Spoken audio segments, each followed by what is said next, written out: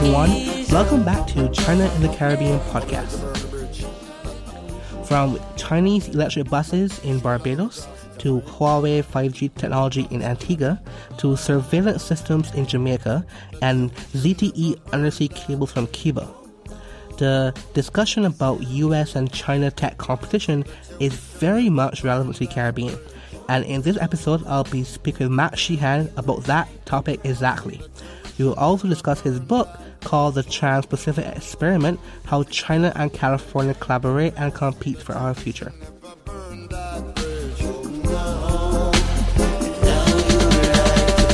Climbing up the ladder, you better watch your step.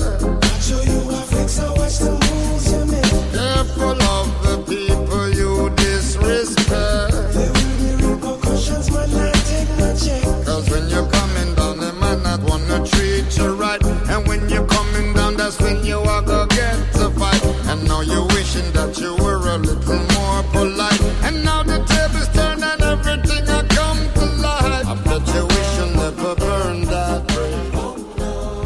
Hi, Matt, and thank you so much for coming on the podcast today.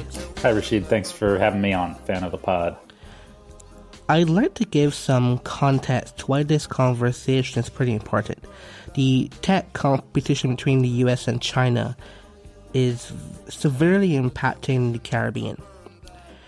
In 2020, the Antigua and Barbuda Prime Minister made a public comment that he cancelled a potential Huawei telecommunications construction deal in the country because he was worried about the backlash the US would have over such a deal being done.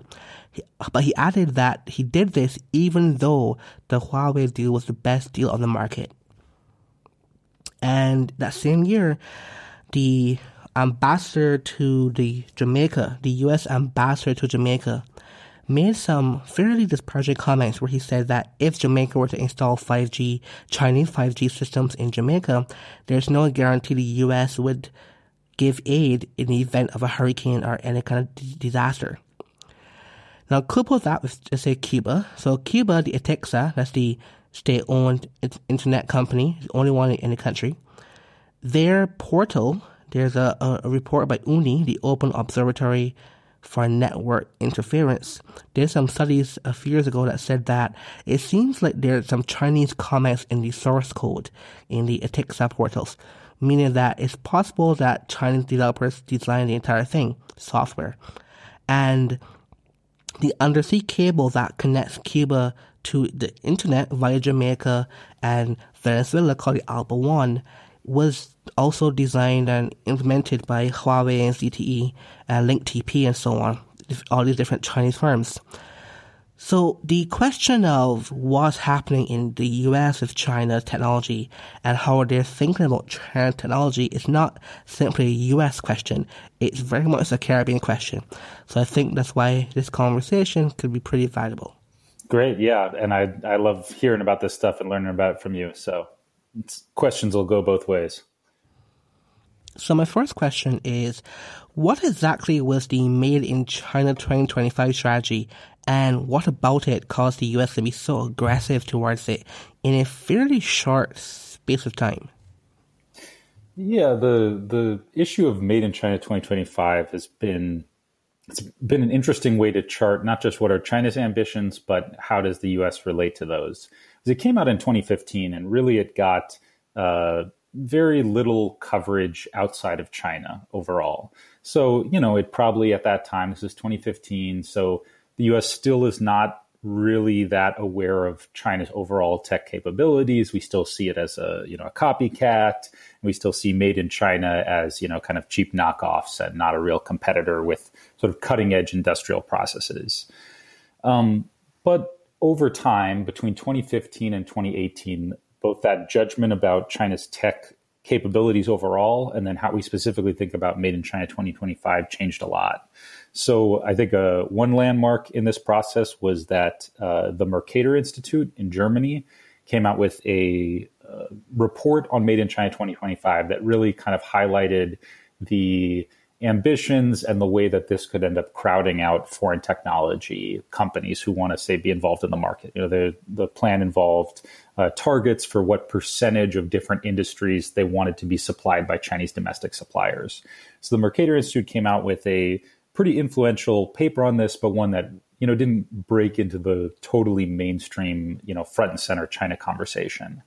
And that really changed in the beginning of 2018 when the U.S. launched its Section 301 investigation into China, which was kind of the pretext or the document that laid out the reasoning behind the trade war.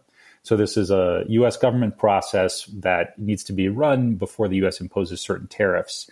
And this was run by the United States Trade Representative, Robert Lighthizer. And the document that came out of it is a very long sort of rundown of what they see as China's abusive trade practices and why the U.S. needs to take action in the form of a trade war. And what was most interesting about that is going into it, I think a lot of people saw Donald Trump himself as very concerned about kind of old school trade issues. It's all about just the balance of trade, who buys more, who buys less. Whereas that document, the Section 301C investigation, was actually much more sophisticated analysis of China's overall sort of campaign to take in, indigenize, a multi-pronged effort to upgrade its technology and industrial base.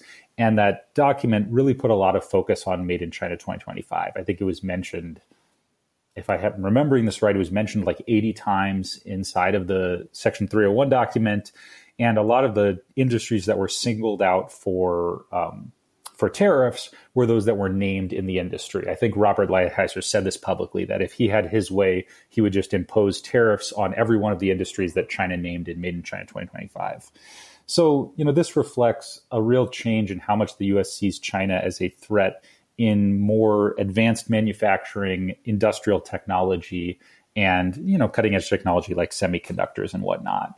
So I think, in this period of time, very short period of time, 2015 to 2018, you see a real reversal in how the U.S. thinks about China's tech ecosystem, whether we think that these government plans are effective. I think for a long time, we kind of, in the U.S. at least, people kind of mocked or derided China's, quote unquote, planning for technology as, just getting in the way of sort of free market, free internet, free-minded innovation that is sort of the true source of success. But as around 2018, we kind of changed that perception, or a lot of people changed that perception in the U.S. I think a lot of that pivoted on the way that we thought about Made in China 2025. Who would you say amplified the counter to Made in China? Was it primarily in the policy aspects of the economy, or was this a thing that the Silicon Valley entities also pushed for? I'd say that it came in both areas, like the appreciation for China's capabilities or the understanding of China's capabilities came to both areas, came to Silicon Valley and DC, maybe Silicon Valley a little bit earlier, but oftentimes their reaction to that has been somewhat different. So a while back, I published a piece called How Silicon Valley Views China Across 5 Dimensions. I think we usually try to say, things in binaries. Oh, Silicon Valley thinks China is a copycat or it's an innovator. It's an IP thief or it creates its own technology.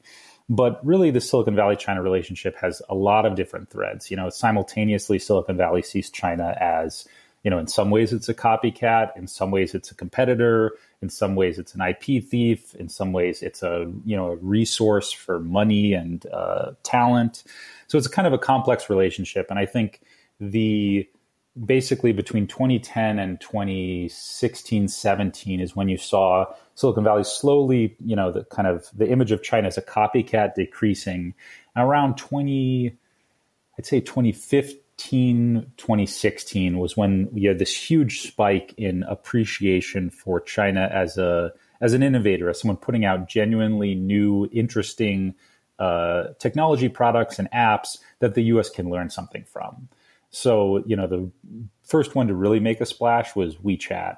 And around 2015, 2016, you had some high-profile publications from people like Connie Chan at A16Z that really laid out the way that WeChat built a super app and how different it is from, U.S. messaging apps and how much more functional it is.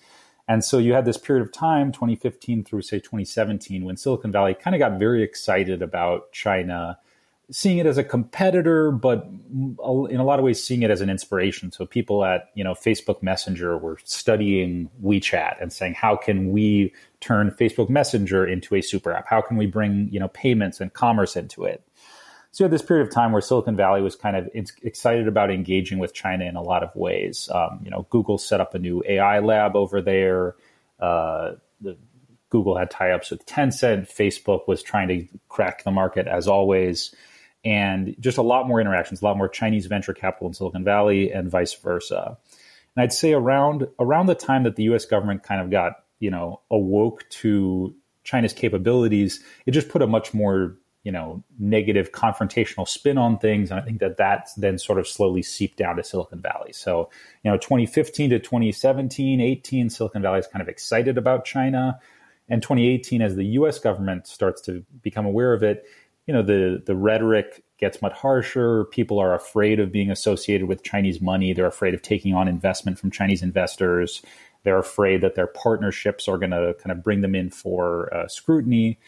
And I guess, other things like the mass internment, detention, and, huge human rights abuses of Uyghurs in Xinjiang.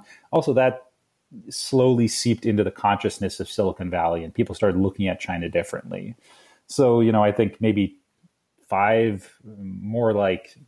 years ago, Silicon Valley kind of didn't pay a whole lot of attention to China. And when they did think about it, it was, it's a copycat. Okay, there are talented engineers who come out of there, but mostly not really something we need to be concerned with. And, in the present day, China is a global competitor. TikTok is globally competing. Alibaba is globally competing. But it's also seen as, a threat. And I think Silicon Valley is slowly more aligning itself with DC in that vision. So it would seem that the U.S. has placed a lot of emphasis on the 5G aspect of the tech competition, which I think is a bit surprising to put so much effort into a 5G conversation. But do you think it was justified on the American side, to put so much effort into countering China via 5G? Right. Yeah, I think there may be kind of two different elements to why the United States, why Washington, D.C. is concerned or should be concerned. And I think there's the security, the data security, cybersecurity aspect of it. And then there's also, what will 5G do for economies more broadly? In the last few years, we've been very focused on the security element of it. I think maybe in the long run, more like a 10-year time scale, it might end up being the economic impacts that have sort of the greatest effect on, say, the global balance of power. So on the security front, there are endless debates about whether Huawei equipment can be secured. You had, the U.S. intelligence community disagreeing with the British intelligence community, who saw it different from the Australian intelligence community, over whether fundamentally allowing, Huawei to sort of lay down the wires for this would inevitably give it a backdoor that it could exploit, or the potential to sort of jeopardize access to networks at crucial points in time. I'm not a cybersecurity expert and when the cybersecurity experts disagree about things, I tend to just kind of back off and let them fight it out. I'd say at a very base level, the U.S. opposition of it might come down to two things, which is, one, an understanding of the way the U.S. long used its dominance of a global telecommunications network to do stuff like passive collection. So, a lot of what came out in the Edward Snowden leaks, it confirmed for other countries, and it sort of reminded many in the U.S.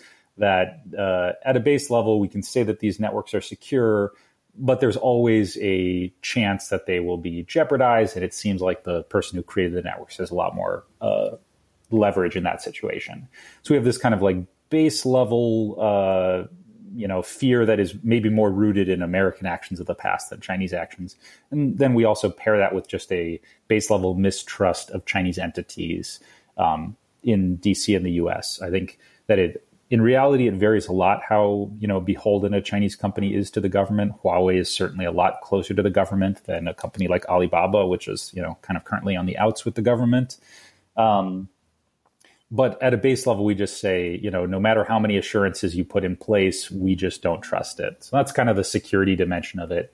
I think the economic dimension of it, what 5G actually enables in economies, is something that, got a bit sort of washed out in all that discussion of whether these networks are secure. Right now, I'm currently researching a lot around what China is trying to do with the industrial internet, 工业互联网, which is basically a vision for upgrading its manufacturing ecosystem using emerging technologies like AI paired with 5G, paired with Internet of Things, et cetera. Where, I think China's vision of this is that these technology, as labor gets more expensive in China, as maybe certain exports China's in a more precarious position in, say, global trade networks. This is what's going to give the sort of made in China phenomenon. It's going to give China's industrial base another 10, 15, 20 years of runway. If it's just about labor or it's just about, say, like logistics networks, you can see that manufacturing offshoring relatively quickly.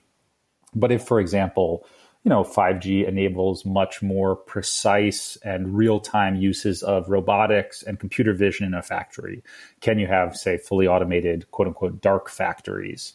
Is 5G going to end up being crucial to autonomous vehicles in some way? There's kind of debate about that.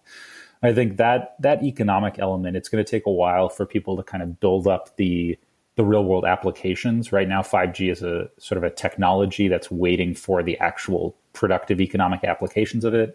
But a lot of people, including the Chinese government, are sort of putting a large bet on the fact that this will be crucial to, sort of pulsing the power of artificial intelligence and other technologies through the real world physical economy.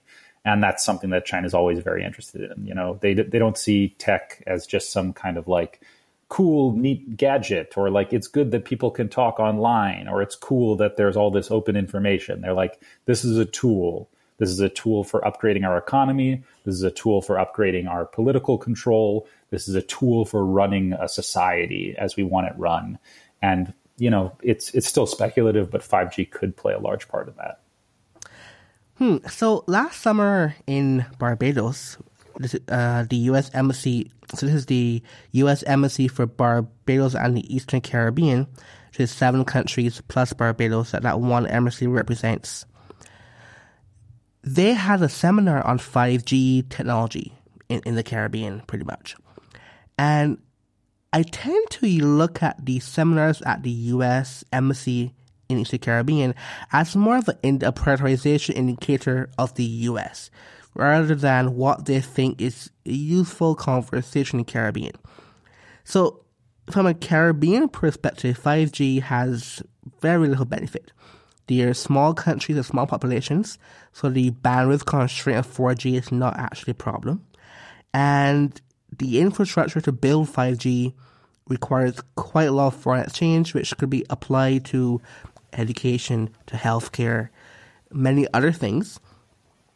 So there's no real conversation on a policy level about 5G in the Caribbean.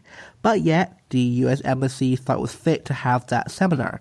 So I think it's a good way to think about what does the U.S. want us to know, other than what does the U.S. think is important in the region. So I think it's a good litmus test there. That's very interesting. Yeah. Yeah, and moving to a different topic, Matt, you write a lot about AI policy now. You have the AI tracker, you have AI education database.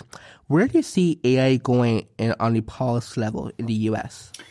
Yeah, I think in some ways it comes in waves. I think 2017, in 2015, there were very few people in the U.S. who thought about China's AI capabilities. It's partly the technology was a lot less mature, globally, a lot less powerful, a lot fewer implementations of it, but also we just weren't thinking about China in this way. 2017, China releases its national AI plan, and you saw a real strong, sudden sort of upswing in U.S. concerns about AI. I think you're right that in sort of 2018, 2020 that basically got sort of displaced by the 5G conversation. But I do think that AI is a technology that is here to stay. I think the question is mostly whether we talk about AI kind of in the abstract as just artificial intelligence, or we end up talking about the sort of specific real world applications of it or the different subfields of it. So, computer vision, natural language processing, robotics, all these other sort of subfields within AI. I think part of the maturation of the AI conversation is to start like really drilling down and saying, not just saying where do the US and China stand vis-a-vis each other in AI, where do they stand vis-a-vis each other in computer vision or in something even far more specific than that. So, maybe 3D modeling based on sound acoustics or something like that. These are the more specific areas and subfields. It's kind of I'd say an example of the maturity of the technology. Like you wouldn't say, who's ahead in China, who's ahead in the internet, China or the US. We might say who's ahead in mobile payments, who has a more mature ecosystem for, e-commerce or something like that. We wouldn't just say the internet. This is not really a meaningful metric over time. So I think that that's definitely a transition that's happening. And it's kind of, it's something that I'm, trying to be a part of as a part of the research community of saying, okay, let's really drill down and get very specific about what we're talking about. Are we talking about semiconductor competition? Are we talking about, different kinds of data access overseas? But yeah, I think AI is very much here to stay as a technology and as a sort of sticking point. But hopefully the US government can just sort of drill down and start having very strategic sort of micro level interventions as opposed to just the big picture, China's catching up in AI, we need to block Chinese students, or China's, catching up, we just need to block all semiconductor exports or something like that. I think there's room for a lot more nuance, and I think that's where things are headed. I forgot to mention this before, but last year summer, I think, there was a report published by an independent researcher in the UK. I think it was an independent researcher, where his research suggested that perhaps China, via some telecommunication providers, would have hacked into the telecommunications network in the Caribbean, particularly in Barbados and I think the Bahamas. Now, of course, this made quite a splash in the UK, but in the Caribbean, it was not at all noticed. I think there's one news article here or there in various Caribbean islands, but no one really picked it up. And then you see the social media reaction in the country lasted for a couple of hours. No one really cared that much. And it's not because that people think it's a lie. It's more the case where if you ask someone, they would say, yeah, okay, well, isn't that what the US does? Isn't that what the UK does? So on and so on. Why should I not have faster, cheaper, better technology because of China's potential spying? That's just what everyone else does as well. So the trade-off is ways towards the more efficient technology and not ways towards the potential of less risk. I think this thing is not discussed enough when you read these think tank pieces from the US, where people say, oh, well, you have to be careful with the risk of Huawei because of the hacking potential and the spying potential. In the Caribbean, it's not that people think that is false. It's just the case that is not enough to trade off the potential of better tech. Yeah, the whole question of whether or not networks can be spied on, how you come at that question depends a lot on, who you are in the equation. The U.S. was long the dominant supplier in that equation and the dominant, intelligence gatherer, passive collection, active collection, all kinds of ways. And yeah, I think in the U.S. maybe we haven't kind of internalized long-term the impact globally of the Snowden revelations in just making people feel that, in changing how people think about the U.S.'s role in these networks. I think a lot of European countries are still like, well, if I have to be spied on by somebody, I'd rather be spied on by the U.S. But that might look a lot different, depending on where you are and what your history is with all the countries involved. I'm curious. I want to ask you, you say there's this kind of, just not all that much concern about Chinese presence and these kind of cybersecurity concerns. Do Chinese sort of consumer products, either consumer apps or consumer like mobile phones, stuff like that, what's the traction like that in a place like Barbados? Are they present? Do people think about it? Do people even kind of recognize these as Chinese versus American versus European brands? Well, everyone knows TikTok. And that's pretty popular. Besides that, you have also AliExpress, which I think might be a bit surprising. And you have people who probably could not name what the capital of China is, but they know about AliExpress. So I have a friend, he mentioned this funny story. He was going to buy a shirt on Amazon, and his sister, again, who knows nothing about China, told him, why would you buy on Amazon? Just buy it on AliExpress. It's way cheaper. So you kind of see that being play out in Barbados. And there was a funny incident, I think maybe 2 years ago. This lady bought a bunch of things from AliExpress and she imported them to Barbados. So Barbados has import tariffs on pretty much everything except some key education supplies. So when the products got to the post office, I think she ended up paying, let's say, 9 times more in taxes, on import taxes, than the cost of the goods that she bought from AliExpress.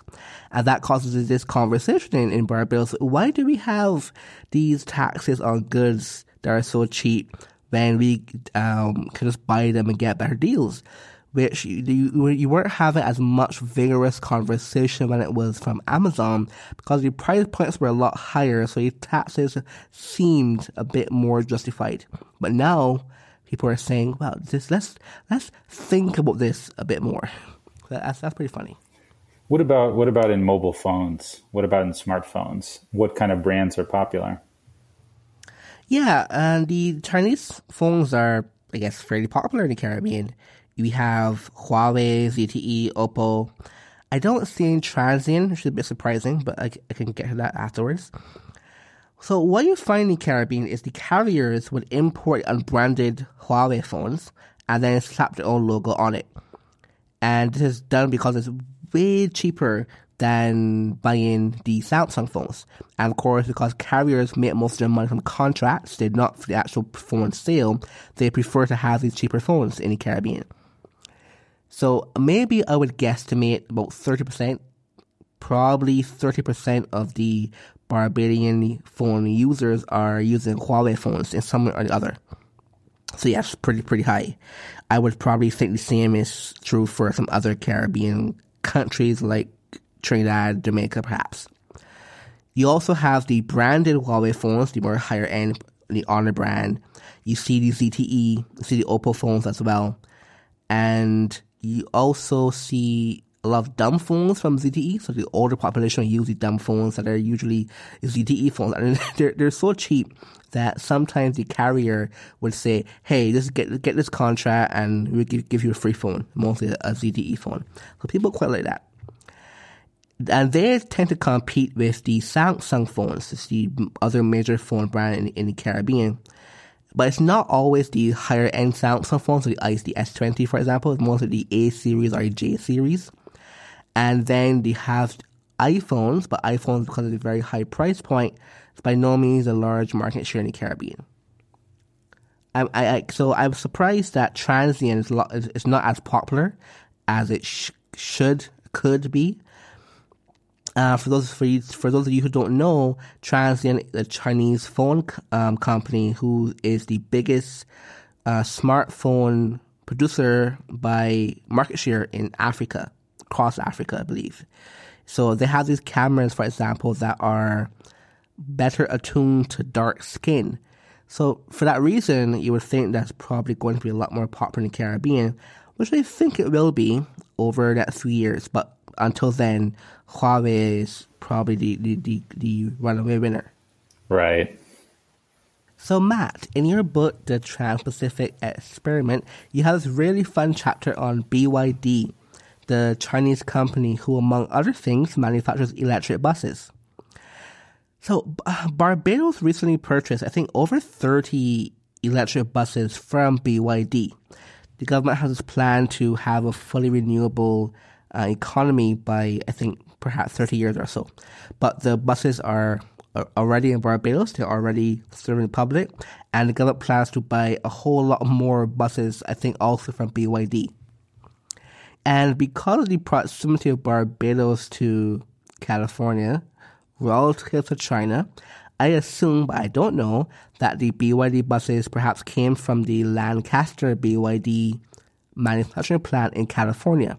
And that is the entire topic of your chapter in your book. So you're probably the perfect person to discuss BYD and Lancaster and the U.S.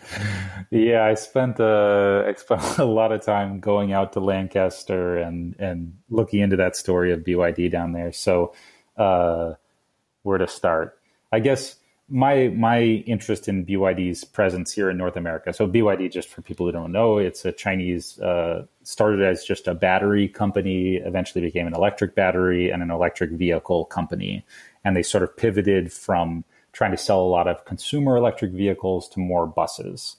And I got interested in them around 2013 when they had sort of landed in the US to much sort of fanfare. It's pledging that they're going to build a factory and they're going to build an office here during the financial crisis. And so you kind of had this, it was a very sort of symbolic move. You know, during the financial crisis, the US is kind of in tatters economically, financially, and there's this look for, investment from abroad. And so you had in California this big push to attract BYD to set up a base here. So you had, at the time, Governor Arnold Schwarzenegger, you had the mayor of LA, all going to these ribbon cutting ceremonies to bring BYD to the US. And for BYD and for Chinese companies, it was kind of this like, this is our moment to shine. This is our moment to go out on the global stage and start to make an impact. And it's a very long and winding story what happened to BYD in the LA area, with Lancaster being a city just outside LA. But sort of what it came down to is that they ended up building a factory in Lancaster because they wanted to be able to sell buses in the US. And with a lot of the stimulus money after the financial crisis, there was a Buy America provision in the stimulus, which meant, you had to buy products. You had to use stimulus money to buy products that were built, manufactured largely in America. So BYD says, okay, we'll just build these buses in Lancaster, which is very kind of down and out desert town outside of LA. And I got engaged with it because there was a scandal at the factory where they were being investigated by the state of California for allegedly, paying below minimum wage, bringing in cheap Chinese laborers instead of employing Americans, kind of like a whole web of accusations. And they had been recruited there by this very strange mayor named Rex Paris, who really saw, he's just a very weird guy, very strange, got all kinds of weird views. He basically he thinks of Lancaster, his city, as kind of a giant social experiment for him to fight climate change and fight gangs and bring in manufacturing and all this stuff. And so in the book, I wrote a chapter sort of following the trials and travails of BYD, where it sort of, there's this great hope that they're going to supply all these American jobs. There's this big downfall as they were sort of accused of not doing that. Eventually, BYD was acquitted. They were sort of found to have not actually violated any meaningful rules. And today, the factories are sort of big and pumping out buses. I think last time I checked, they employed more than 800 people in the bus factories. And this is the kind of place, it's not in the Rust Belt of America, but it has a Rust Belt feel in that it used to be near an Air Force base. And after the 90s, a lot of that money sort of left the area. So it really has been kind of an engine for revitalizing the economy there and building up a new manufacturing base. But yeah, they build a lot of buses there. They export them at least around the US, I think also to Canada. And I believe the BYD buses in South America also come from Lancaster. So it would make sense if the buses in the Caribbean were coming from there as well. Yeah. Yes, Matt, you wrote an article recently about the nature of the industrial internet in China. Do you think there's a parallel system in the US where national policy drills down into various robust local policies? Because it seems like the idea of industrial policy is now kind of gaining traction, the concept to follow in the US. Yeah. So this question has been interesting to me for a long time. I lived in China 2010 to 2016. And during that period, you had a couple of, big waves of sort of hype around different kinds of technologies. So there was kind of a high-speed rail, boom and hype cycle that in many ways was very real. The high-speed rail build-out was really transformative for a lot of China. And the next one that came about was around 14, 15, 16 was basically the mobile internet hype boom cycle. And following after that was the AI hype boom cycle in around 2017, 2018. And in each of these cycles, you have, the activity is very much in the private sector, maybe except for high-speed rail, which works with a lot of state-owned companies. The activity is in the private sector, but it often tracks in parallel to Chinese government plans, Chinese government documents. So in the case of sort of mobile internet, there was what was called shuang chuang, which means kind of like double innovation. I think the 叫什么万众创新大众创业万众创新 which means like mass innovation, mass entrepreneurship. So this was an initiative by Li Keqiang, which basically said, like, we need to, support startups around the country. We need to support the mobile internet. We need to support all these ventures. And that led to a huge sort of flurry of activity, tons of venture capital money going in, a lot of successful startups, a lot of total bust, hype startups. And you saw the same thing happen in AI. You saw, sort of versions of this happen like with shared bikes. You had a huge shared bike boom in Beijing. And what's interesting to me is what's the relationship between these things? How does a private sector technology that's starting to gain traction get on the radar of and then sort of promoted by the national government? And then how does that national plan like trickle down to actual implementation on the ground? I think in the US, at a very crude level, we think of China still being kind of command and control, and we tend to think of, the government issues an order and thus it will be. The government says China is going to be the leader in AI by 2030, and thus they will be the leader in AI by 2030. We've kind of gotten locked in that cycle, but I think there's a lot that happens in between a central government headline and the implementation below. So I was charting this with the industrial internet. I also did it with the AI plan, where I see it as being a more nuanced process like that, where basically the central government, sort of sets the direction, sets the priorities, and issues kind of like a call, a signal out to leaders at the local level that this is now a priority. Say AI is now a priority for China. And the key sort of mechanism for making that actually happen is what that means to local officials is I will be promoted. I will receive good marks in my internal party evaluations if I can, in some way, somehow promote AI development locally. So the central government isn't going there saying, hey, you in Jiangsu, I want you to open an electric vehicle testing facility. And you in Guangdong, you're going to be the chip researcher and you need to create this exact chip. AI is a very diffuse technology that you can't really plan from the top down like that. So the central government just says, hey, with the issuance of a plan, they say, hey, this is a huge priority. And, you local bureaucrat, whether you're a transportation official or a university president or a mayor or a governor, whatever you are in the party apparatus, if you can show that you're pushing forward AI development within your jurisdiction, you will be rewarded. So then you have you kind of let the local officials get creative in doing whatever they can to promote it. So with AI, say you're a transportation official and you now know that AI is a big priority, you might set up, sort of wall off a little part outside of town where you can have like an autonomous vehicle testing facility. And they've done this in Suzhou. They'll kind of create special zones just for testing AVs. If you're the head of a university who's also almost always a Communist Party official, now AI is a priority. Okay, you might put a lot of funding behind a new computer vision research institute at your university. If you're the mayor, you might say subsidies to AI businesses that move to your area. If you're the police, you might just buy a lot of surveillance cameras with AI technology. So, you have this tricky dynamic where the central government is setting priorities, setting directions. But when we think of the AI plan, quote unquote, it's not like a blueprint. You can't just draw up a blueprint for building AI nationwide. You more have to rely on a lot of the local government officials. And the reason why that works in China is because fundamentally your political career, your prospects are dependent on evaluations from within the party system. There's like what's called the organization department, which is basically like the big HR wing of the CCP. And so, you're rewarded or you're punished for promoting or not promoting the goals and your performance on promoting those goals.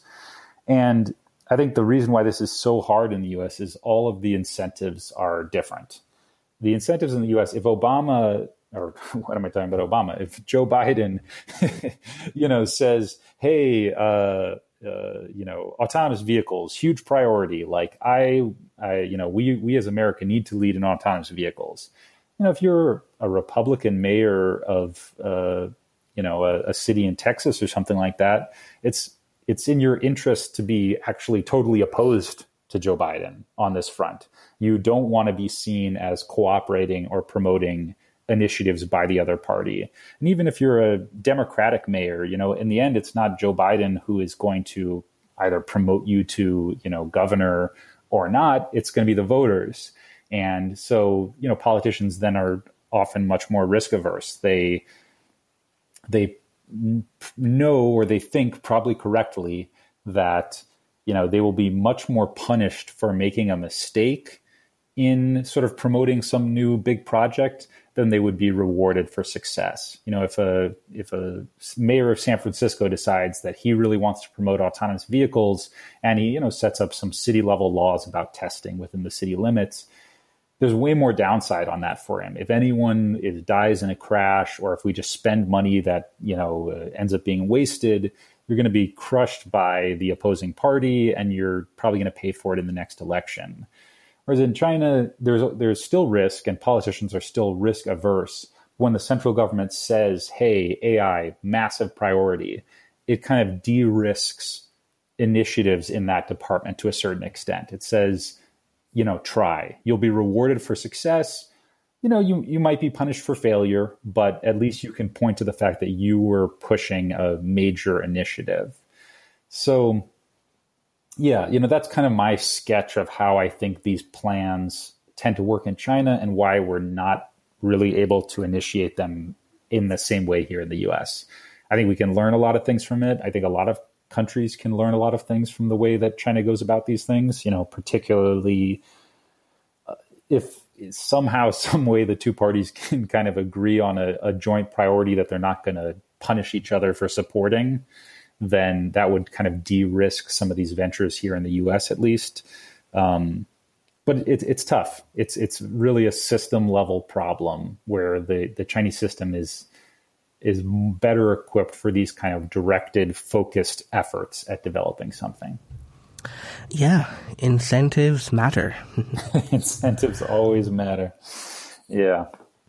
There is a interesting program going on in Jamaica called the Jamaica Eye, which perhaps may sound a bit ominous on the surface. It does.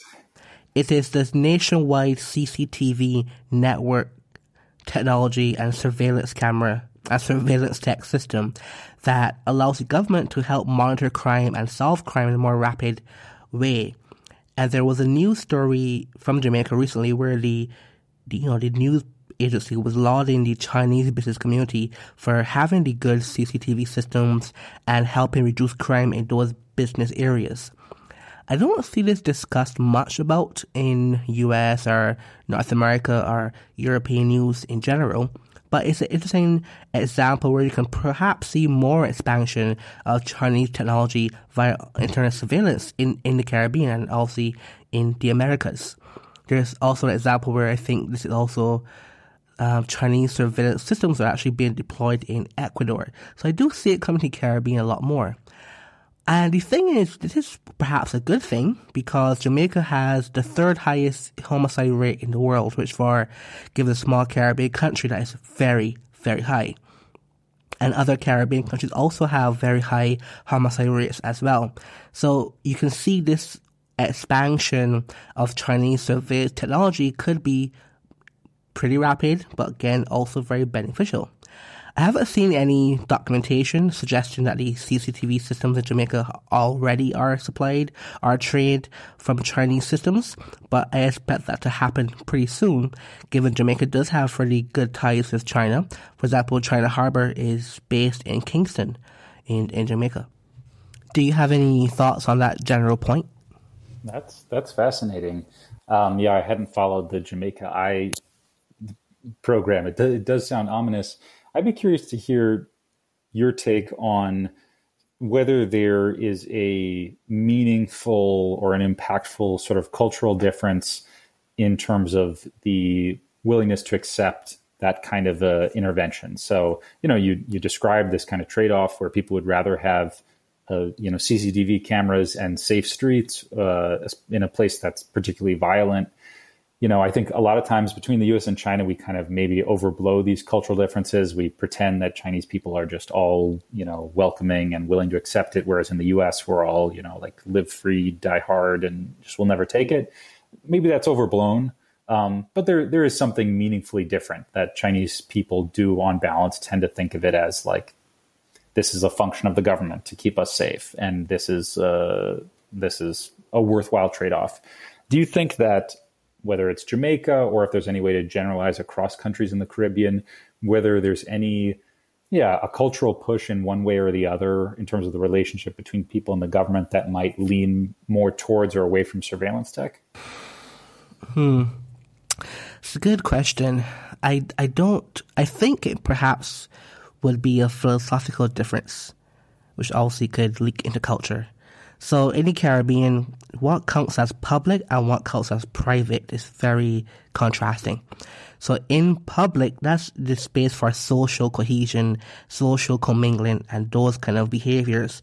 For example, if you walk along the street in the Caribbean and you don't tell someone good morning, or if they don't greet you back good morning, good afternoon, good evening, that behavior is looked down upon as low morals, or you're a bad person if you don't greet someone in public.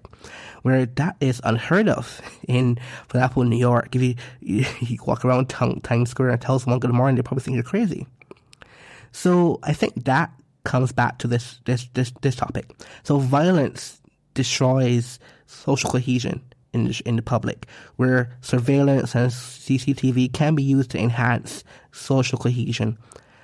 So I think that could be a fairly big difference in how the conservative Caribbean doesn't think that your freedom is necessarily embodied in your body in every step you take.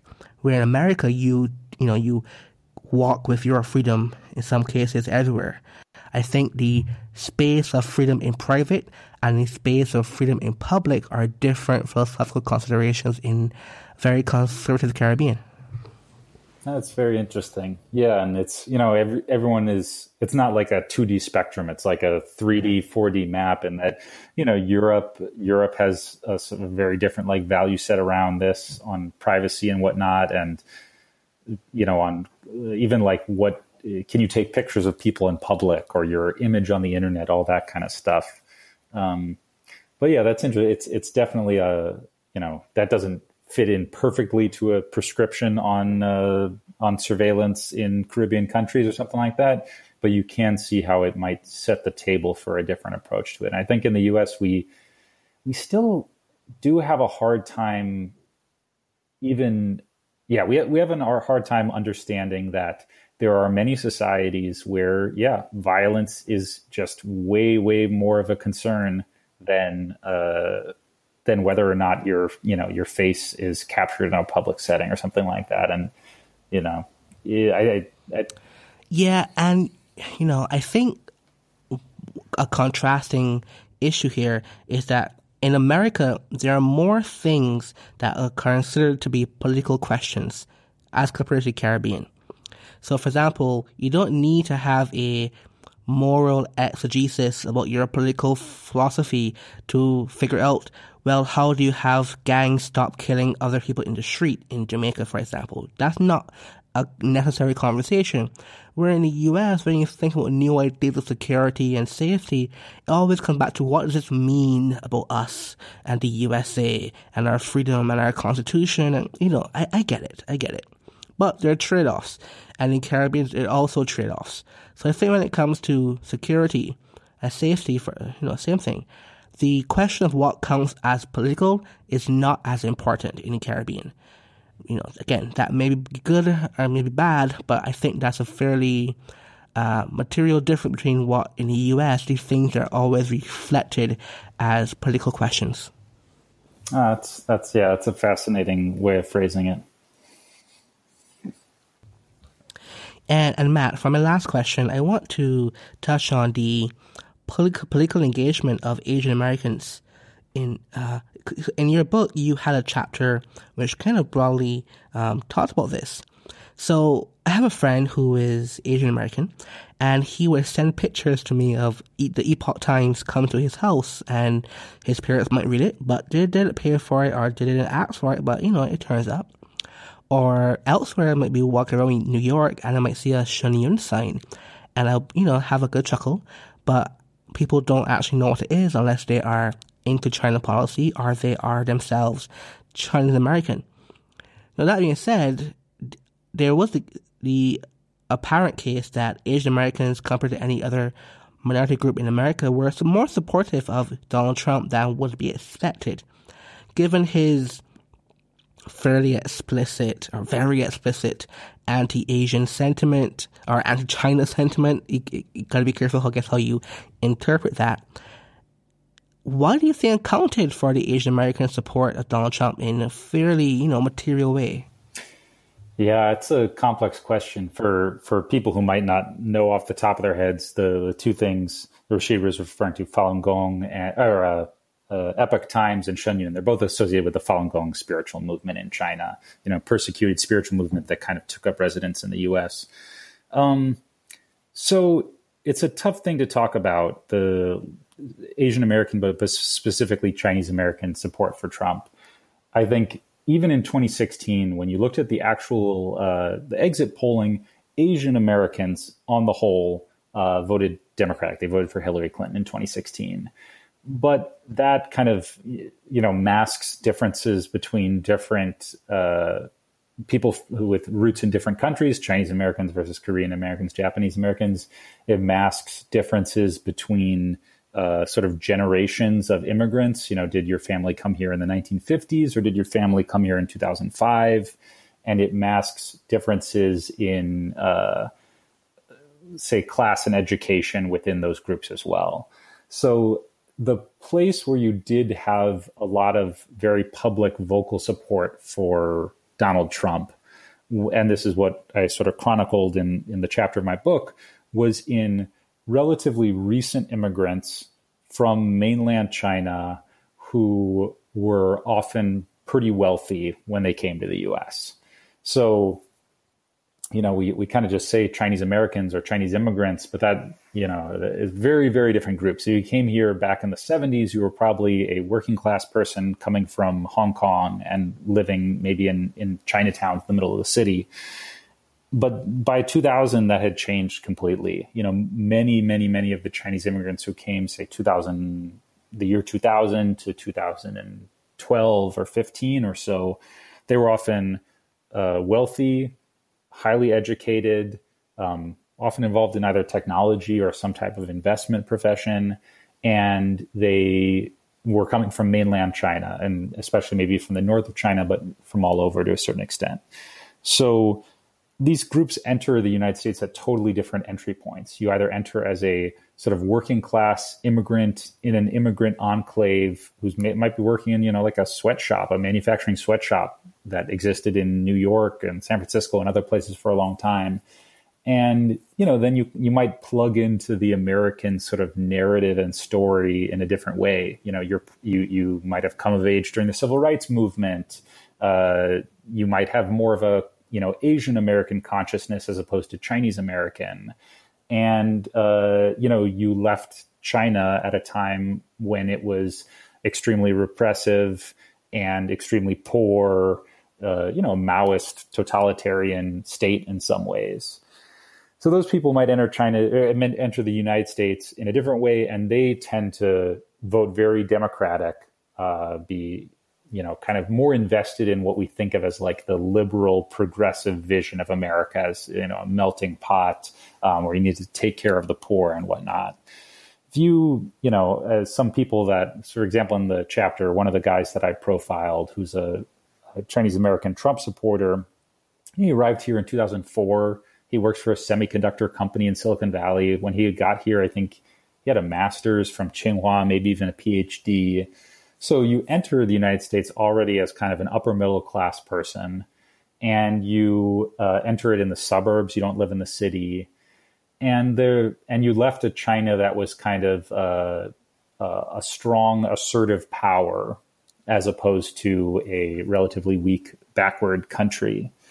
And yeah, you just enter the American experiment in a much different way. Why they specifically sort of coalesced around Donald Trump is kind of a few different things. It's not, they might be conservative in leaning overall, like low taxes, very concerned about crime and whatnot.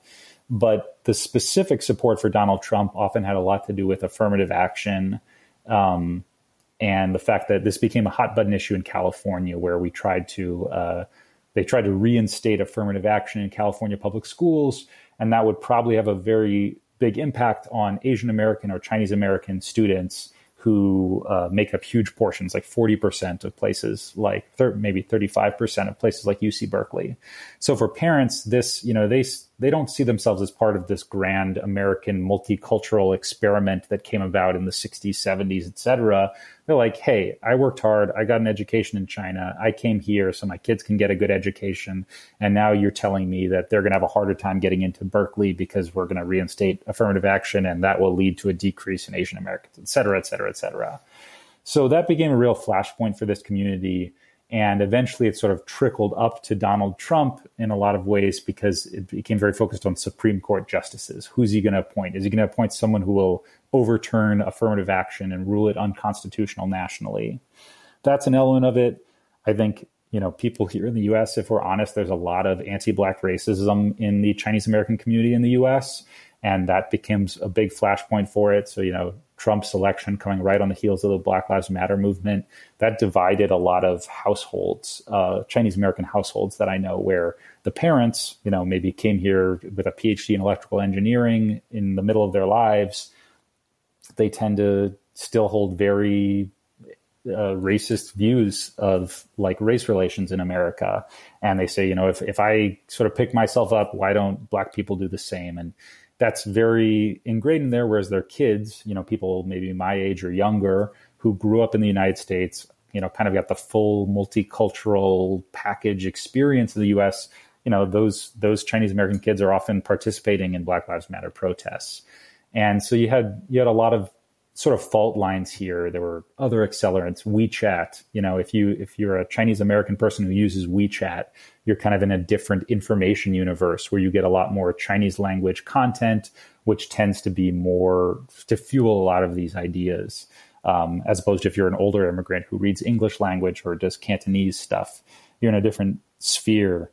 So yeah, I mean, it's a fascinating sort of political demographic story. I tried to chart it in that book as best I could.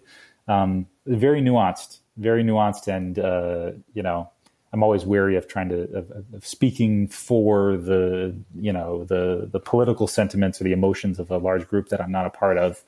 But I do think there's a lot of layers there to kind of slowly be peeled back. Yeah, and a lot of nuance is often lost when you have these broad racial categorizations of people by politics in politics in the U.S. And I kind of see a similar thing in West Indians, in heritage people in America, where a lot of people from West Indian heritage tend to think very differently than African Americans more broadly, and they tend to have a very different view of the world as well. So even on pretty well-studied social sciences about how West Indians has outperformed in terms of income and education attainment compared to African Americans as well. So you obviously would expect a big difference in how they see America and see themselves in America as well. So yeah, I think this is a good way to have a conversation where you have to realize just because you have skin color that is the same, it's almost obvious, but that doesn't mean you think about politics the same way. Yeah, no, that's interesting. I've heard a little bit about what you're describing with the West Indian immigrant population in the U.S., but yeah, it shows, we want to kind of code everything just by skin color, but a lot of it has to do with, when did you enter the U.S., in what stage of life, education, what class, and then who do you want to differentiate yourself? Who do you want to say that you're like, and who do you want to say that you're not like? It's not every day we're gonna be the same way. Hi everyone. One last thing before you go. I just started a newsletter on Substack, and you can subscribe at chinacaribbean.substack.com. Also, to contact me about anything China Caribbean related, you can follow me or message me on Twitter at Rashid Gul. I will leave links to all these things in the show notes. You don't seem to realize the things you've got to face in life. Today you're up, tomorrow you're down.